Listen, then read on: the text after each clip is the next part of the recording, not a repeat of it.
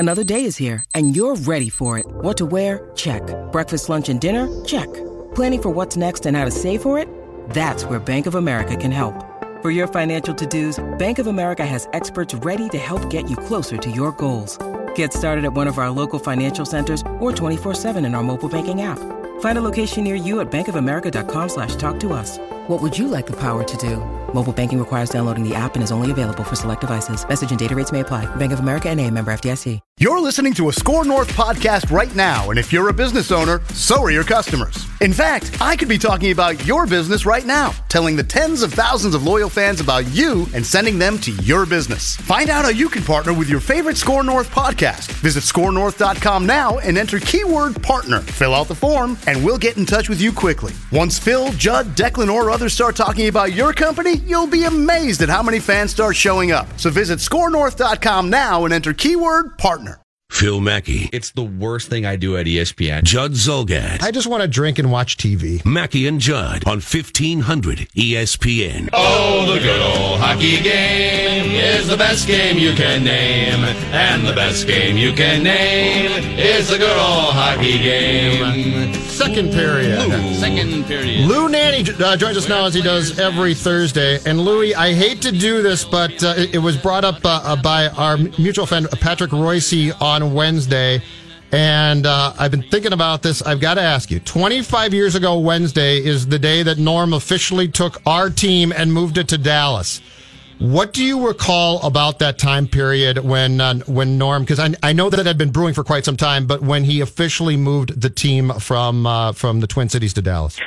Well, I just, it was totally upsetting. It was something that I thought possibly could happen when he got turned down trying to get a shopping mall attached between our rink and the Mall of America because he wanted a way to make more revenues, and he got turned down to put in more suites, and he was losing quite a bit of money. He was losing about $4 or $5 million a year there because of the crowds during the regular season, and he didn't have the kind of money people thought he had.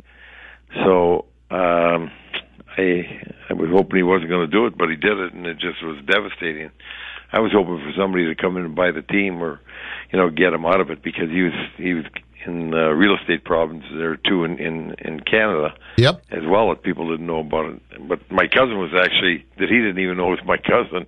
He had hired out of Hamilton. He came in to run the real estate operation up in Canada, and he said, "What a mess this is." So, Louis, as I recall, the linchpin to Norm being able to take the franchise was that John Ziegler, who had been president of the league, had given the new ownership group a notary, basically, or a note saying that if they weren't successful, they could move. What was that exactly? Because Bettman was 3 months in, and I think Gary's out was, I can't block this because of that. Well, I don't know if it was written or not, or if it was consent, because if you remember, when Norm bought the team, it was owned by Howard Baldwin. Howard bought it first and owned it for a few months before he sold majority ownership to Norm. So he might have made that agreement with, and it was Howard and Morris Belzberg, and those two guys might have got that assurance from him, but they then sold 51% of it to Norm in July, in June it was, and then in July Howard quit, and about 2-3 months after that Morris quit. So it was funny because Norm sent Morris and myself to Detroit to find out what they did to go from no season tickets to filling the arena, get some ideas. So we went and talked to Jim Lights, some other people with the Red Wing operation. Jimmy was president then. He was the son-in-law of Mike Ilitch. And we came down, and Norm said, "You guys get the information? Yeah, let's go and have lunch at Decathlon." And we did. And then we were telling about some of the things, and Morris said, "We could do this, this, and this." And Norm said, "Those are terrible ideas." And Morris got up and says, "That's it, I quit." I give up. I give up. That was it. Lou, what the story of the Dallas Stars, 5-6 years later after they moved, they won the Stanley Cup. They went to back-to-back Stanley Cups. Do you think if the North Stars had stayed in Minnesota, would the story have been similar? Would they have hoisted a cup? Would they have would they have gone on to be one of the better teams in the West for a number of years? Yeah, they were, and the off ice didn't in any way hurt the on ice. First it was Clark and Gainey, then Gainey and Hitchcock, and the way they were running, it wasn't really affected by Norm. And then, of course, Norm sold out down there, and the new owner came in, and he was in charge when they won the Stanley Cup. But they didn't have any effect on the team. The one good thing about Norm, the one saving grace he had is he didn't affect what they were doing on the ice. He let the hockey people run the hockey department like an owner should. And I think the same thing happened when they went to Dallas and he sold the team. So I don't anticipate there would have been, you can't say exactly, but I don't see why there'd be any difference. Yeah, I mean, isn't it like, I just think back, and I was a kid in the 90s, but for Minnesota for almost a decade, during an era where you had those great Red Wings teams, and Colorado gets a team and they pop up and they're incredible in the West, and for Minnesota to not have an NHL team for that decade, for there to be 3 movies about Minnesota hockey teams be more popular, in the 90s with Mighty Ducks, I just find that to be, LA stole the Minnesota movies hockey jersey and created a team, Anaheim, in the 90s, while Minnesota didn't have a team. When you think back to that era, 8-9 years and no professional hockey, it's just so wrong. No, we had a team when Anaheim came in, and that's when Bruce McDowell was chairman of the board and Gil Stein was president, and Bruce had the rights there, and he cut a separate deal, a special deal for Anaheim to come in. They paid half the expansion fee that the other team should have paid, But we went out right after that. I had already left the team. I left in 91, and the team moved in 93. But they had 1 or 2 years there when we had Anaheim in with the North Stars, I think, at that time. What, Louis, was the goofiest Norm idea? Because you had the Dancing Stars, right? You had cash given away during games. What was the goofiest thing that Norm got through and actually did at the Met? Well, hold it. You can't just say one. They used to drive me nuts every time. Give me all of them. He'd go and walk the concourse, and he'd come back down and says, "Louis, we got to do this. I get this idea." I was just talking to a fan. I said, "Norm, you got to quit walking the concourses. They're driving me crazy." Every day was a new idea. It wasn't, there was never. It was a nonstop thing. It was a nonstop thing. He just was relentless, and there were, you talk about developing a plan and going with it. Mm-hmm. It was an hourly plan. It changed every hour. There was no situation that was really, that's why the best thing that ever happened, the hockey department was the other end of the hall, and they never got, he never got involved in that. Clark and Gainey made certain they stayed completely away from that part of them. And, he had no input into that. The marketing parts, what was going on, it never stopped. It never stopped. So what was the goofiest idea that Norm had that didn't get through? What don't we know about? I can't remember goofy ideas. It's like remembering the calendar, which you did every day.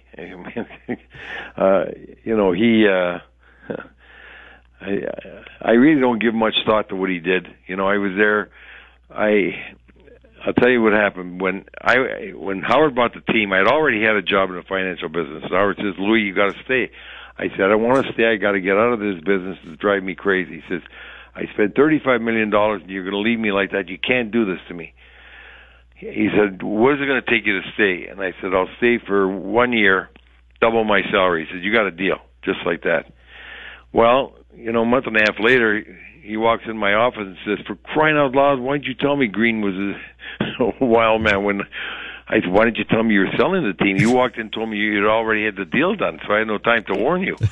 So Norm comes on, and that morning I went down to see my lawyer. I drew up the contract, came back, and here, Howard signed it. He said, why are you doing this today? I says, "I want you to sign it today, and when that Green gets in, you make sure he signs it."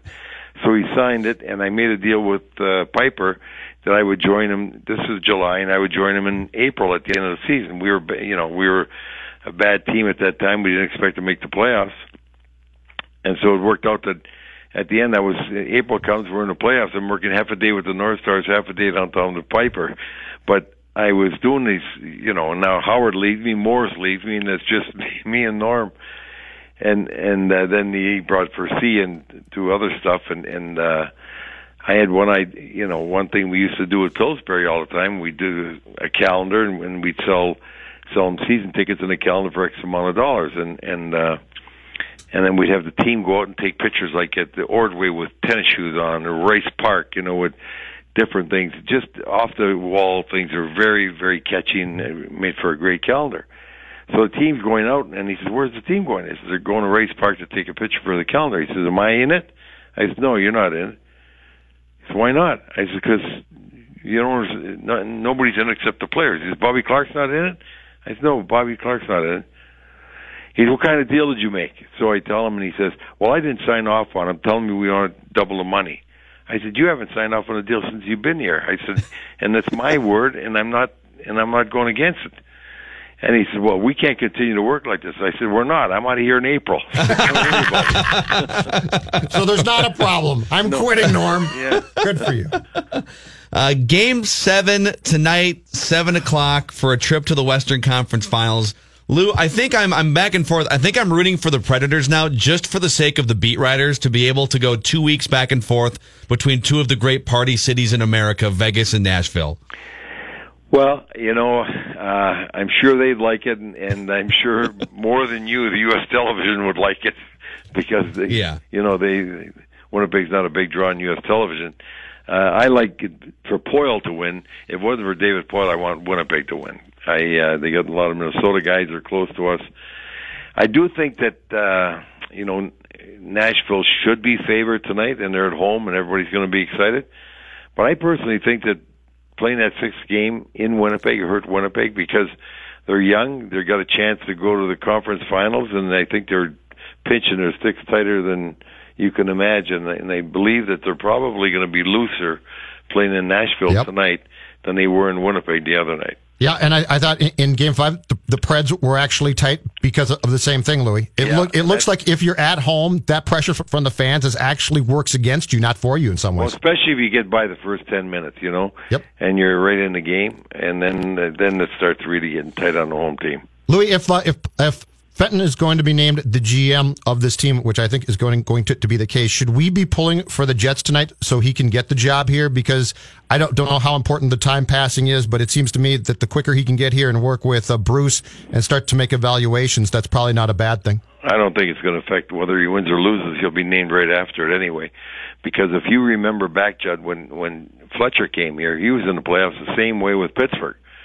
And they hired him, and he had to leave Pittsburgh. Okay. So I'm sure that Leopold will do the same thing if and I do believe he's going to hire Fenton. If he does, he'll probably announce him Friday or Monday or something. What's your expectation once he does get the job for potential changes? Well, I'm going to be interested to see, because if you make changes just to make changes, then you make bad changes. They got to be changes that are thought out, changes that. You've got an idea and a plan what you want to do with the team, then fine. But I hope that he's not encouraged just to make changes, because you got to give it a lot of thought. You got to make certain that what you're adding is better than what you're giving up and what changes you're making. Do you think so? Craig Leopold has been very public about this is not a rebuild. In fact, I will not hire a general manager that doesn't see eye to eye with me, and that this team can still win the Stanley Cup. Do you think that's If a GM came in and interviewed and said, you know what, I think there's a 2 or 3 year sort of a tear it down thing that could lead us somewhere better in 4 years, should Craig be more open-minded to that, or are you all in on accelerator down? Well, if I'm looking at being the GM here and I heard him say that, I'd come in and you tell him what he wants to hear till you get there, and then you do what you got to do. That's the thing, right? That's so funny. Right. Look me in the eye and tell me that you won't make significant changes. Okay, Craig, I won't make big changes. I won't make any changes till the next day. And okay, we got Preece and Suter to give up their no trade. They're gone. Exactly. No, I think that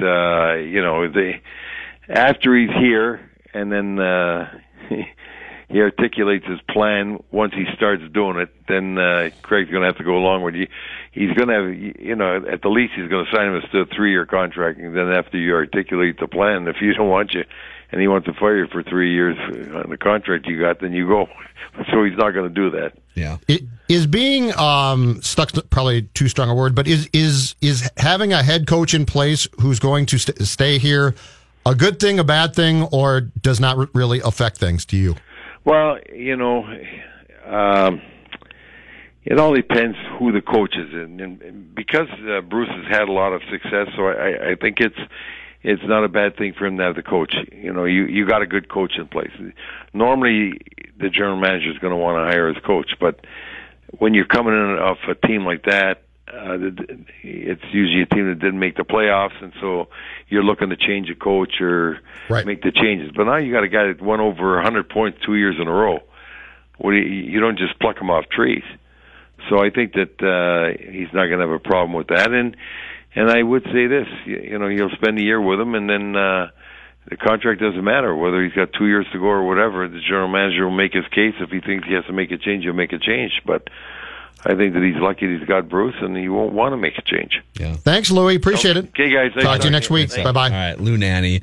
I love those North Star stories. Well, let's fire up the Lou Nanne postgame show when we come back. Mackey and Judd, and later on, Roy Small. Mackey and Judd now continue. Prepare to be dazzled. On 1500 ESPN. All right, welcome back to the Lou Nanne interview postgame show on Mackey and Judd, where we dissect all things from the Lou Nanne interview every Thursday at 10 o'clock. I like that. I like the hockey music there. Good job. So I wasn't sure what he would say, because he goes back. He definitely roots for the Wild to win. So I wasn't, when I asked him if you were the new GM or just like, what are your thoughts on Craig Leopold sort of mandating that whoever he hires pushes forward to a Stanley Cup? Is that even possible with this roster? And he said, he laughs and he goes, well, you tell Craig what he wants to hear, and then you make the moves that need to be made as soon as you get the job. It's going to be a 3-year contract, probably. So unless basically you tell him, oh yeah, we're for sure going to push forward, and then you immediately pick up the phone and shop Eric Stahl. I love your roster. This roster is fantastic, Craig. You're right. A tweak here or there. We're going to get a left shot defenseman in here. We're going to get a new stick boy, and we're going to be in great shape. And the left shot defenseman's going to be about 19 years old, and it hasn't been drafted yet, quite frankly. But besides that, we're fine. Yeah. No, I mean, that mentality is basically what we all thought, right? When Wiggins and Taylor sat down, that was the funniest thing about all of these stories, is that when Glenn Taylor looked Andrew in the eye and said, tell me this, Andrew, I'm about to make you a max play. I'm about to make you a rich man for life. Your kids will be set. Your parents are set. Everyone in your family for years and years is set. All you got to do is tell me you're going to be a changed man. You're going to, of course, Mr. Taylor, of course I'm going to do what you want. What he didn't say is, that day is, by the way, I love my shot. It's not very effective. So, yeah, I think that Louis is 1,000% right. I think when a human being is sat down and said, I'm going to give you this job, but all you got to tell me is you're going to do what I tell you to do. Mm-hmm. Okay, no problem. Now that you've brought up the Wiggins thing, I've just got a flood of negative emotions going through my whole body right now, because it just if you're rooting for the Wolves to break through and win big for multiple years, that contract is such an albatross starting now. And you know what? If they had just gone to him instead of saying, hey, we've got a briefcase full of $150 million guaranteed dollars right over here in the corner. We just need to know that you're in. Are you in? And he just has to say yes, and he gets to sign. They could have made him prove it with his actions. They could have said, all right, so we don't think you're a max player right now because you can't really dribble. You take bad shots. You're not good at shooting. And I guess they wouldn't have foreseen the free throw percentage drop yet. But there's a bunch of reasons why you're not a max player. You're not a good leader, all these things. So we're going to let you go into this contract year in which you'll be a restricted free agent, by the way, a restricted free agent. So we can match. We got you. Whatever team out there thinks his value is high. Yep. We're going to match that contract offer, which I believe, correct me if I'm wrong, I think the max that somebody else in a restricted environment could offer is a 4-year deal, and probably nowhere near 25 or 30 million in terms of maybe somebody offers that, but I don't think so. So then you could have just said, all right, you're definitely going to be with us for 4 or 5 years, but we'll just match. We'll match whatever the league's perception is of you. And if you improve, you'll get paid huge. And if you don't, We're not on the hook. Like if you flipped it around now, if you flipped it around now and you gave any other team a chance to match an internal offer of 5 years, $150 million, would any other team in the league match that and take him? Probably not. No. Probably not. It makes me so mad to think about that. I think the hardest thing to accept, and the more you're around in life, the more you just have to, is this. There are certain people who you can motivate, push the right buttons, and it works, and God bless them, it's great. And there's certain people you just can't. You just can't. I think we all think when we're young, well, if you just did it this way, it's going to work. But when you look at guys like Wiggins, Sano, part of the realization has to be it just might not work. And there's nothing anybody can do that's going to push that exact right button to unlock. Because the toughest thing, especially in sports, is untapped potential, because the potential's there. But there are times where I think you have to look at players and executives and coaches and just realize that you're not going to get through. And in the case of Wiggins and Sano, who are around, Sano's a little older. He's like a year or two older, but relative to their sport, they're at like a really similar point in their sport, like curve. If the checklist of things they have to work on to fulfill their potential is like 5 or 6 things deep, do they really have that much potential to begin with?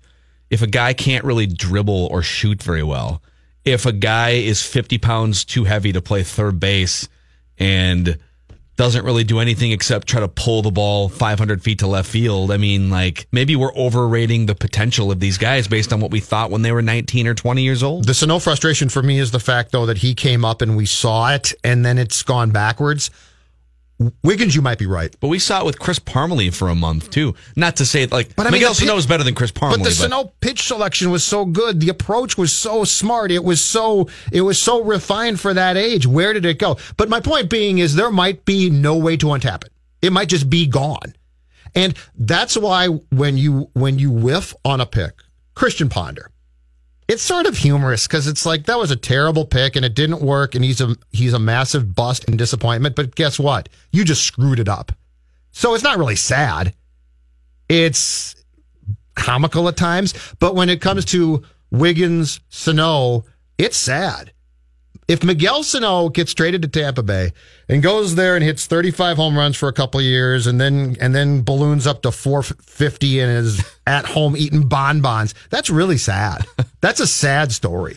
What's higher, his on-base percentage or his current weight? Right now, I think it's his current weight. Might be his current weight. But that to me is where you look at a story and say, that's really too bad because there was something there, and for whatever reason, the person didn't care that much. Roy Smalley in an hour. We'll talk to him. Dave, what kind of stuff do you have when we come back? I've got another highlight from inside the NBA last night. I think the Vikings are getting disrespected, and there's one MLB pitcher who's got problems. Okay.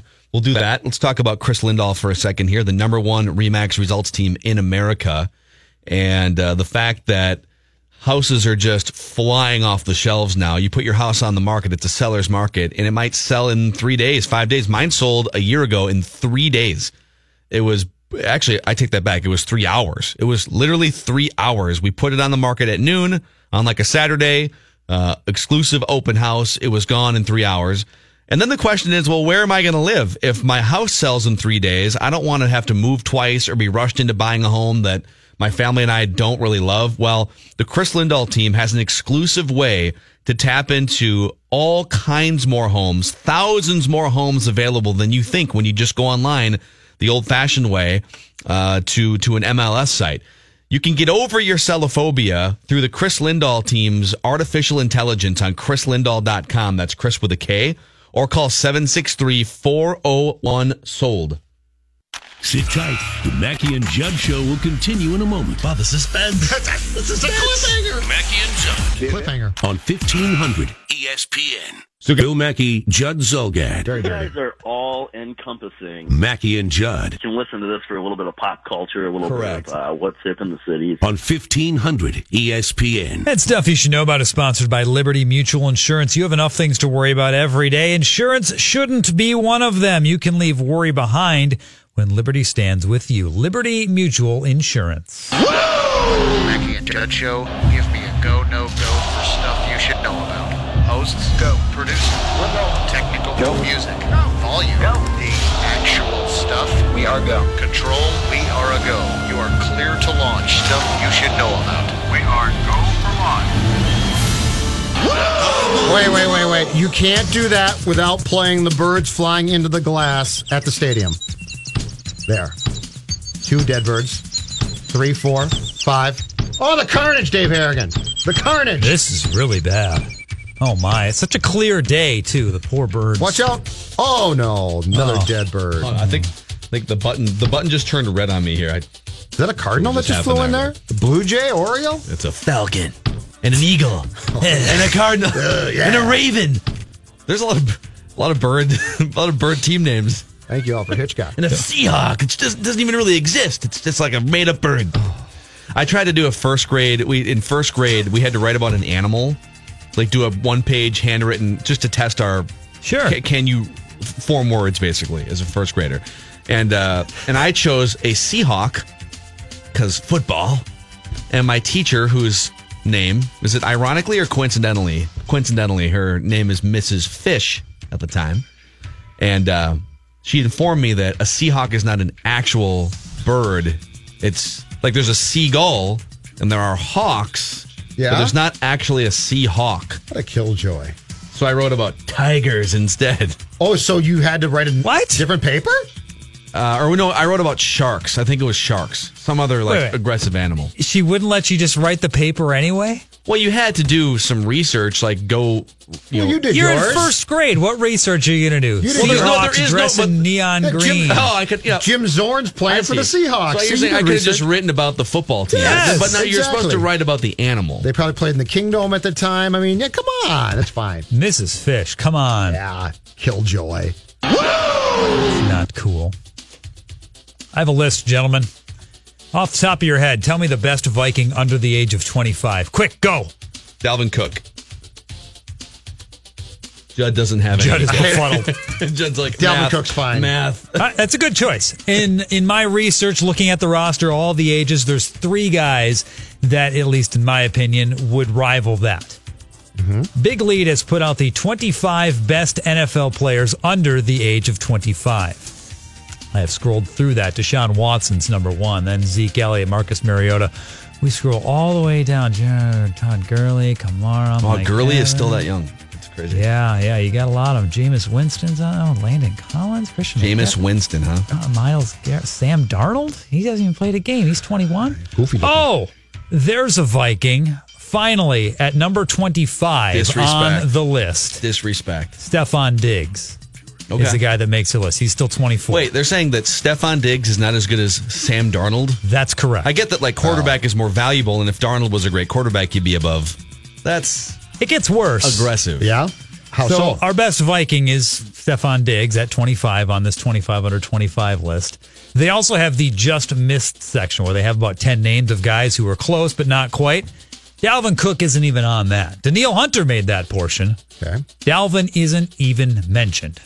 Oh, well. He only played 4 games. But again, Sam Darnold has never played a game. Big Lead? Big Lead, yes. USA Today. No, they're full of it. They got no idea then. They don't know about the Vikings. 4.8 yards a carry, couple touchdowns. They don't know about our limited action. Flyover country. I'm with you. Where's the Big Lead? I'm sure all their writers are from L.A. and New York, big cities. Yeah, that's how Sam Darnold made it. Yep. Yeah, unless they're just stopping through our airport.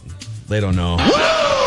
Did you guys see Drew Bledsoe having some fun last night at the Celtics game? I saw 1,000 tweets about this, too. Yeah, met Terry Rozier. Those two exchanged handshakes, hugs. Bledsoe got a medium-sized Terry Rozier jersey. He made a joke about that he actually did do a post-game press conference. Drew Bledsoe. I saw him sitting at the press. Yeah. Yes, it's going to be Terry Rosé, the wine he makes. Did he say that? Yes, he did. Someone asked. He's got a big wine company. Yes, he's a big wine guy. He was getting up. He was all done. He was walking off, and some guy, hey, are we going to have the Scary Terry Chardonnay? And he just kind of gave him a look and sat back down. Scary Terry, I don't know. I think we go with the Terry Rosé. Bring him out to Washington, have a little tasting, figure something out, and we can make that work. It was pretty fun. If the Patriots were Curb Your Enthusiasm, Tom Brady would put a wine shop right next door to Bledsoe's, right? Put him right out of business. Put him out of business. Part of that post game actually was replayed on Inside the NBA. It's been fun going back and forth with Terry, but it's mostly been fun because the Celtics are playing great basketball, and I've been a fan for a long time. that was cool. Hey, who was that? He was quarterback for the New England Patriots. You've never who are you, Eric Bledsoe? All of a sudden, No, I don't know who that is. You don't know who Drew Bledsoe is? No, never heard of him. He was a great quarterback in the NFL. Oh, he was? Okay. Yeah. Yeah, for the New England Patriots. Hey, Ernie, I got to say something about that. He started? You got to be joking. Yeah, he was great. Started? Oh, he was great. I'm a Cowboys guy. I don't know them people. But he played for the Cowboys. Yeah. Right? He played Yes, for the Cowboys. Didn't he play for the Cowboys for like 3 years after the Patriots? Yeah, at least a couple, yes. I love that show so much. I just love that show. Ichiro doesn't know who Tom Brady is. Shaq doesn't know who Drew Bledsoe is. Who's that? I got no idea. Unbelievable. Maybe you should try Googling him, Shaq. Try Googling him. Oh, that's very good. Yeah. That's a callback. Pitch to Chris, swung on, hit in the air, deep left field. It's got a chance, gone. Chris Bryant, Cubs lead 1-0. 100th of his career on the 3rd anniversary to the day of his first Major League home run. Chris Bryant, the fastest Cub ever to 100 home runs, beating Ernie Banks by 13 games. He's good at baseball. He is. I feel like just 100 home runs doesn't feel as special as it used to anymore in baseball. I feel like you're right. I don't know. I feel like you're right. I feel like the milestone would have been celebrated far more. You're right. See, Phil's on the bandwagon. He knows. Baseball accomplishments no longer feel the same, at least statistically. It was I don't know, back in the day when it had meaning. It had far more meaning. When guys like Todd Walker hit their 100th in the early 2000s. He got to 100, didn't he? I'll look that up. I have no idea. Are you guys familiar with the Cleburne Railroaders Baseball Club of the American Association? I am not. Well, you probably will be soon. Let me start by telling you this. I have never used steroids, period. Oh, I saw this yesterday. He's back. I didn't know it was that team. 53-year-old Rafael Palmeiro is joining his son Patrick, who plays for the Railroaders. Rafi's back in mid-league baseball, I guess. Go away. The Railroaders? Now that is coincidental, if not a little ironic, based on what he did in that hearing. Think? It's a little too ironic. Yeah. Yes, they are an independent team in Texas. So if he performs, let's say he hits 400 in an indie league and hits a bunch of bombs. Would you give him a look at all? Oh, he's 53. You're the Marlins, and you're just looking to put butts in seats and lose games. You're Derek Jeter. No, I would not. I wouldn't even think about it. Real quick here, if you had to bet your life on it, did Todd Walker hit 100 career home runs? You had to bet your life on yes or no. In some crazy scenario where someone has a gun to your head, a weapon to my head. Did Todd Walker hit 100 career home runs or not? Yes or no? He was a good enough hitter, and I think he played long enough that if you are going to kill me if I'm wrong, I'm going to say yes. I can't. I can't. No. Sorry, Dave. Your life is over. Dead. 107 career home runs for Todd Walker. I feel like he played long enough. Do you know what I How miss? many years did he play? He made his debut in 1996, I think, as a September call-up, and played 12 years. Yeah, see, he was around forever. Good for him. He was around for a long time. He was Cubs for a while, Cincinnati, Boston for a minute. Yeah, good for him. To the Palmeiro point, I miss, and I don't know why it stopped, the day and age where the Saints signed every piece of garbage veteran guy that came down the pike. They brought Strawberry back here. Didn't Blackjack? Strawberry went back to the Yankees. He wasn't a piece of garbage. Well, but I'm just saying, as far as a baseball player, anyway. If you were trying to resuscitate your career, there was a time when the Saints would sign you. Mm-hmm. I miss those days. Blackjack, I think, at the end pitched here for a while. I think Jason Varitek, after he didn't sign with the Twins, and J.D. Drew as well, and they were just starting. But they didn't sign. They played here. Mm-hmm. I liked it when Kevin a guy Millar started his career here and then came back last year, hit a bomb. My point being is I like the days when we signed Palmeiro.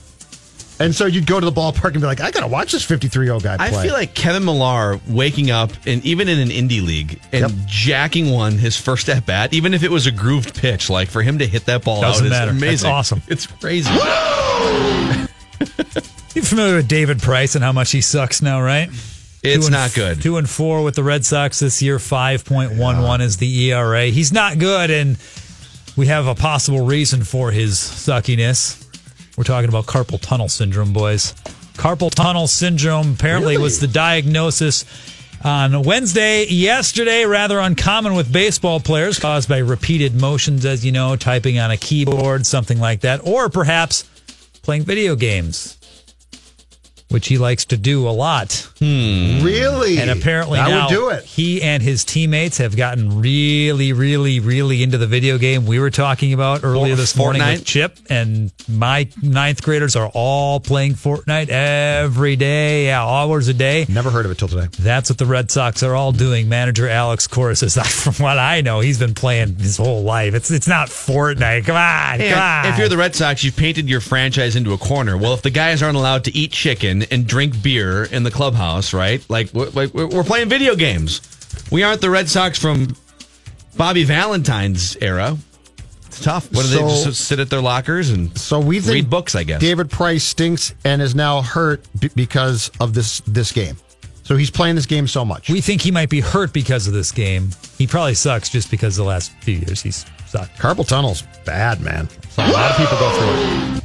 A lot of fallen beat writers. A lot of fallen fellow journalists. Pour one out for the carpal tunnels. Chips down. In the early 90s. The way Chip types, I've seen him hunt and peck. You don't get carpal tunnel. He and Royce are fine. No, I once in the early 90s saw someone come into the office. She had carpal tunnel and had a note from the doctor. Gave the note to our supervisor, and I don't think I saw that person for 2 months. It couldn't even dictate the articles? Basically, the doctor said you can't work. Disability.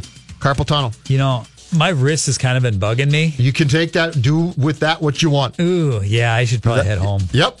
Like a 2 or 3 month break. But not before I anger people, because a new line has been added to an Aaron Judge home run. Swung on and hit in the air, the deep center. Betts back, away back. She is gone. A Judgian blast. He hit one into Monument Park. A Judgian blast. All rise. Here comes the judge. Case closed. Oh, how about that? You know what? I'm going to give that an approval. You like that? I like that. He needs a gavel, right? That's coming. Can we get him a gavel? I love it. Just tap it twice. Case closed. Oh, I'm a fan right there. Case closed. Roy Smalley in 45 minutes from right now. Matthew Collar later on football-y things. Mackey and Judd. Phil Mackey, Judd Zulgad. I want to say thanks for being one of the local radio stations that's been brutally honest. You guys have been in it from the ground floor, which is great. Mackey and Judd on 1500 ESPN. And this portion of Mackey and Judd is sponsored by It's Just Lunch. Now up for grabs on the 1500 ESPN stream player, The Pact by Cody Garbrandt. From MMA fighter Cody Garbrandt comes the inspirational memoir, The Pact, an in-depth look into the life of the brawler from his early days in a rough town in the central Appalachian region of Ohio to living his American dream of becoming a UFC champion through the support of an unlikely friendship with a young fan with cancer. Experience the story about the power of friendship, commitment, and the will to thrive. Own your copy of The Pact, available now everywhere books are sold. All right, I've gone down a baseball reference rabbit hole after our Todd Walker Tell me more about Todd Walker's career. No, no glove. No glove at all. I want a little more random Minnesota sports trivia for you gentlemen, all right? Uh-huh. The 1998 Twins, which Todd Walker was featured prominently. This team finished the season 70-92, so could have been worse. 70-92. Your task, should you choose to accept it, is to name the starting nine for that team and then like the three main bench players. The starting nine in general, and then the three. So basically, like the 12 guys that played the most on that. 98 Twins. Pat Mears was at shortstop, if I'm not mistaken. Let me hold on. Let me get my dinger all set here. Yeah. Yep. It's very personal. I think you just said Todd Walker was at second base. Yeah, so he counts. So you already got him. Coomer was at third base by then, right? Judd. Look at Judd. Go ahead. I block bad memories. I got nothing here. I'm not helping. I went to so many of these games. I believe, like these exact lineups. I believe Matt Lawton was in right field for that team. Now it gets dicey. This is like watching This is like watching Ichiro in his prime, taking this that is- bat right now. this is. Judd doing this trivia. And Surgical. Molitor was on that team, probably DH. I'm actually going back to then. If you recall, the team that got perfect Wells game or pitched the perfect game against was a getaway day. It was even worse. Terry Steinbach. You get 3 incorrect guesses, and you have none so far. But now I'm to center. You're halfway home. Now I'm to left field, center field, first base. I think because I gave you the rest of the infield. And then we'll give you some leeway for three bench hitters. Oh God, that's going to be difficult. Who the heck played first base the majority of that season? There's well, I don't want to give you any hints yet because you haven't even guessed wrong yet. And Dave, you feel free. Yeah, Yeah, I'm Dave- good. No, I'm doing great. Dave, can you help me with left field, center field, or first base? The 98 Twins. You're missing a guy who stole 37 bases. You're missing a guy who played 37 bases. You're missing a 37 base stealer. I don't want to give away too many hints here, but you're missing a prominent young player who played half the season and made like it was like his burst onto the scene, sort of. 98 is first baseman. Burst onto the scene. I mean, burst in relative terms, but he played well enough to be their first baseman for Minkiewicz? I didn't. No, he played a little. Incorrect guess number 1. 98. Burst. Okay, first baseman who panned out to become a productive player. Clearly for them. You could say that. No, David Ortiz. Oh yeah, duh. Yes. You're welcome, Judd. Thanks, Dave. You got 7. Come on, you got 7. The 98 Twins. I'm drawing a blank on center and left. Outfielders, you got one of the outfielders stole 37 bases, almost 40 years old. Otis Nixon? Nixon? Otis Nixon. You're welcome, Judd. Was Otis? That's right, because he was. Otis Nixon. Right, Otis. that's right, because they had Otis Nixon because they had and the. You see, he was 37, He was 39, turning 40 that year. going on 60. Okay. Exactly. Yeah, That's right. Always looked like he was 100 years old. 'Cause he- even in the World Series when he was like a fresh young player, he's like 30. Looks like he's 70 and right. runs really fast. I he feel looked like one of those when they put makeup on Kevin Love or Kyrie Irving and you send him out to Rucker Park. Oh yeah, That was like Otis Nixon in the World Series. I feel like I'm tapped out here. All right, Marty Cordova. Oh, sure. Was the other outfielder. Should've And got then that the one, Judd. 3 or 4 main bench hitters were Denny Hawking. Hawking. You had Denny Hawking. Come on. Brent Gates, Alex Ochoa, and Orlando Merced or Javier Valentin could have also been. I remember them all, but I can't say that I would have guessed. Want to take a stab at the pitching? I should have got Cordova. No, I would like to take a stab at the pitching, actually. To be a real fair, stab. you did classify them as bench hitters, and I don't think those guys could classify as hitters. Sure. Bench bodies would have been. If you remember... Radke was pitching for that team, right? Mm-hmm. If you recall, what you probably don't, Orlando Merced, I owned him in my rotisserie National League only. I don't recall that. He was with Pittsburgh. Why would we recall that? No. But he was with Pittsburgh, and I think he was pretty good. He was. I think if you look at early 90s, if you look at the track of Orlando Merced's career, I think he was pretty good. That rotation also had aging Bob Tewksbury, aging Mike Morgan, and Mike Morgan. Eddie Gordado had not become everyday. Well, he was everyday Eddie. He just wasn't good every day yet at that point. He was every day, but it was like, get shelled every day, Eddie. And then Greg Swindell and Rick Aguilera's second stint with the Twins. And is that the stint where he came back as a starter? He was a closer again by that point. Okay, because he came He back. actually had 38 saves on a bad team. Wow. So his wait.